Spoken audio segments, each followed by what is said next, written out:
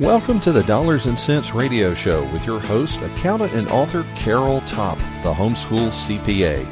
Carol takes confusing topics such as money and business and puts them into clear English. She's ready to share her knowledge with you on today's show. Hello, everybody. This is Carol Topp from homeschoolcpa.com, back with another episode of the podcast called Dollars and Cents Show. You can find all the podcasts over at homeschoolcpa.com/podcast. I hope you liked the last episode.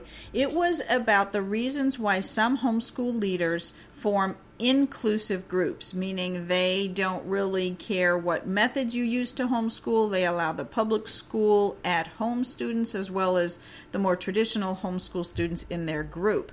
And this was prompted from a Facebook group that I've been a member of for a long time and also help moderate. And the Facebook group is called I Am a Homeschool Group Leader.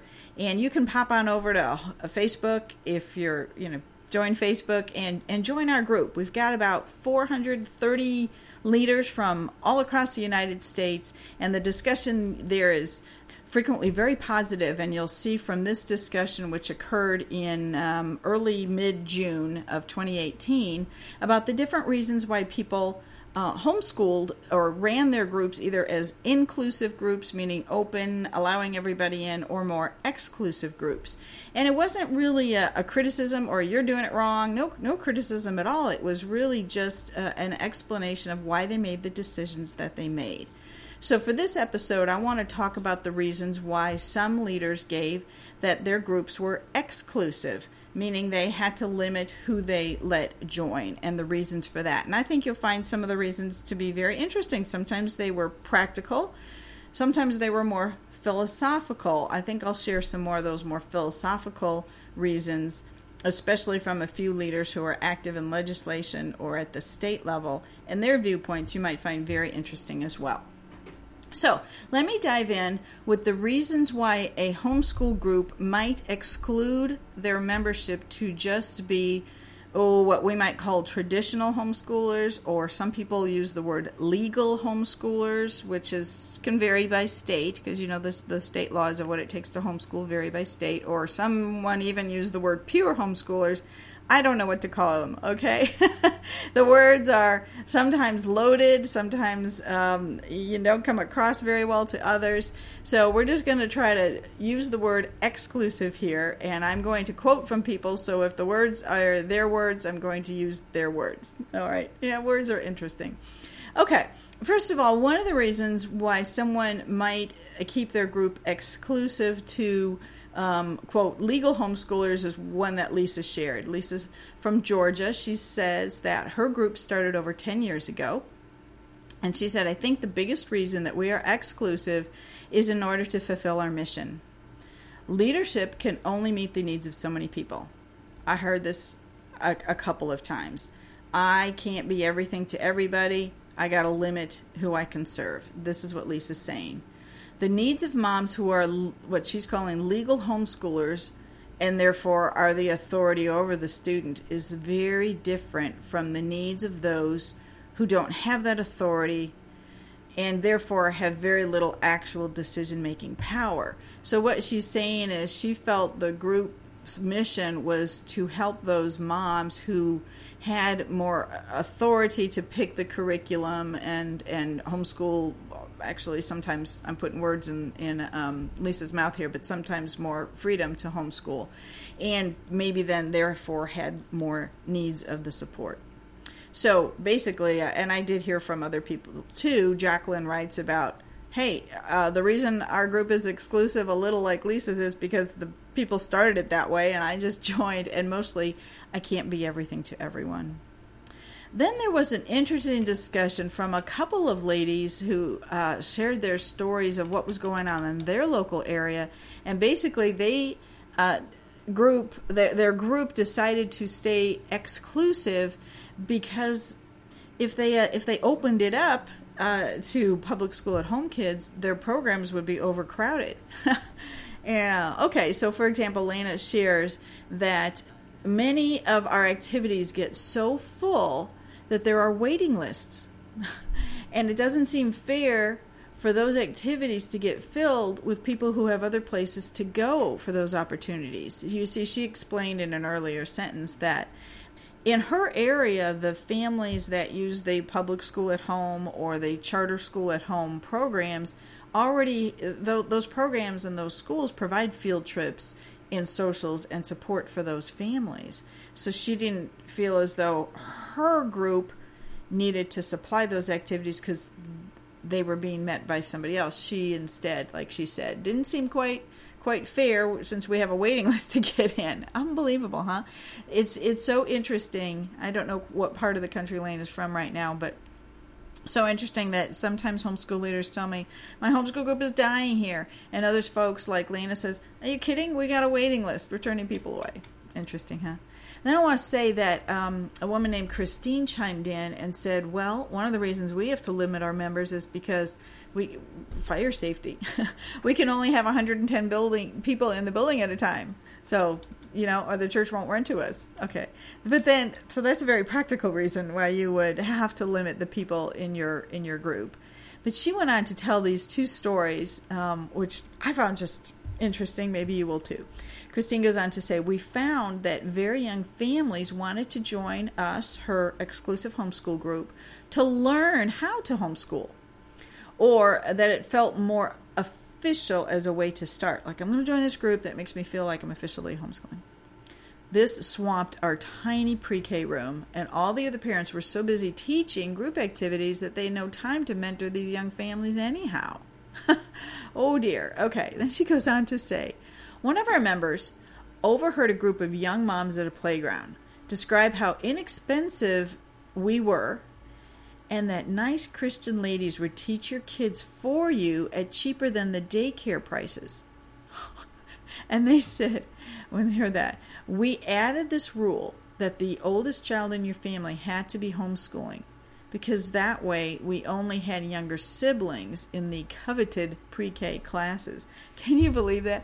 Christine actually writes, I don't know what state she's from, so I won't say, but isn't that interesting that people found out, this homeschool program, who doesn't really care if you're legally homeschooling or not, will, use them for cheap daycare. It's like, oh, no. So her group became exclusive for that, and also for the reasons that it was the pre-K area was getting overcrowded with moms basically wanting the idea of starting to homeschool or information on homeschooling, but weren't homeschooling because they only had preschoolers yet. So it's just a practical thing. Like, we're not all going to fit in the building. We can't let you in because we're trying to meet the needs of people who are actively homeschooling. So interesting, huh?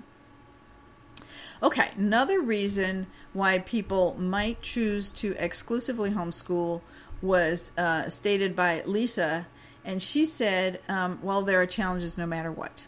And Lisa, I think, is one of the leaders who's run both an exclusive group, like we're talking about now, and the more inclusive type of homeschool group, which I talked about in the last episode. So challenges no matter what, she writes. You're working with a group of moms, all who have a very different idea about parenting, education, etc. But it has been my experience that the exclusive group was much easier. The inclusive group saw heated discussions about various methods of education, etc. It was not pleasant, and both sides frequently felt judged. Now, the dynamic may be exactly the opposite in your group, and sometimes that's outside of your control, but sometimes you can do a lot to influence the tenor of a group and the judgmental feel of a group. But obviously Lisa felt, or she was powerless, and felt that inclusive group, which should have been more open and accepting of everybody's ideas, was actually quite the opposite, and had all these heated discussions about various methods. Whew! Not what you would have expected, but that is the experience, at least, of Lisa. She found it was easier to run a group that had exclusivity. Then there was an interesting comment brought up by a woman named Tammy, and other people found that was kind of interesting. I think Tammy might be in Michigan, but she pointed out that one of the reasons her group decided they needed to be exclusive had to do with their participation in a national sports tournament. Okay, so she writes, the national homeschool sports tournaments do not allow them, meaning the public school at home students, So if they are on your sports team, you may want to know before you plan on signing them up for the tournaments, just FYI. So very interesting, and other people chimed in with, well, it's different in our state. So, it's just difficult to tell what your particular state's laws about homeschooling are, or what your particular local area might be experiencing. Devon, who's in Kentucky, said it's actually the exact opposite in her experience. In Kentucky, homeschoolers cannot participate in public school sports teams, and but any public school at home students can't either. So it's just, what I'm pointing out is that you need to be aware of some of these restrictions, maybe for like national sports competitions you want to be a part of, or even, I believe, HSLDA, the Homeschool Legal Defense Association, would say you need to be legally homeschooling in your state. They don't defend folks who are using the public school at home programs. Again, it just has to be a matter of the clarity of your mission. And I heard that over and over and again in the Facebook group. Like, decide what your mission is, what your group's going to focus on. And it may change. Some of these groups started, to try to be open and had to become exclusive for various reasons. Or some were exclusive and maybe found they were dying and found that they could meet the needs of more parents who were educating at home, whether it was public school at home or charter school at home or something like that. And so they open their groups up. So I hope this is food for thought, kind of interesting. There'll be one more episode on this topic of inclusive versus exclusive homeschool groups. And I hope you find it interesting. Maybe you're going to take it back to your leaders of your homeschool program and figure out when, if ever, you need to make a change. And maybe you don't. But I will close with pointing out a wonderful comment that a woman named Jacqueline made. And she just said, homeschooling is changing. She's like me, been homeschooling a while. I'm actually retired now. My kids are grown up. But Jacqueline has been homeschooling for about 20 years, and she says the needs are changing.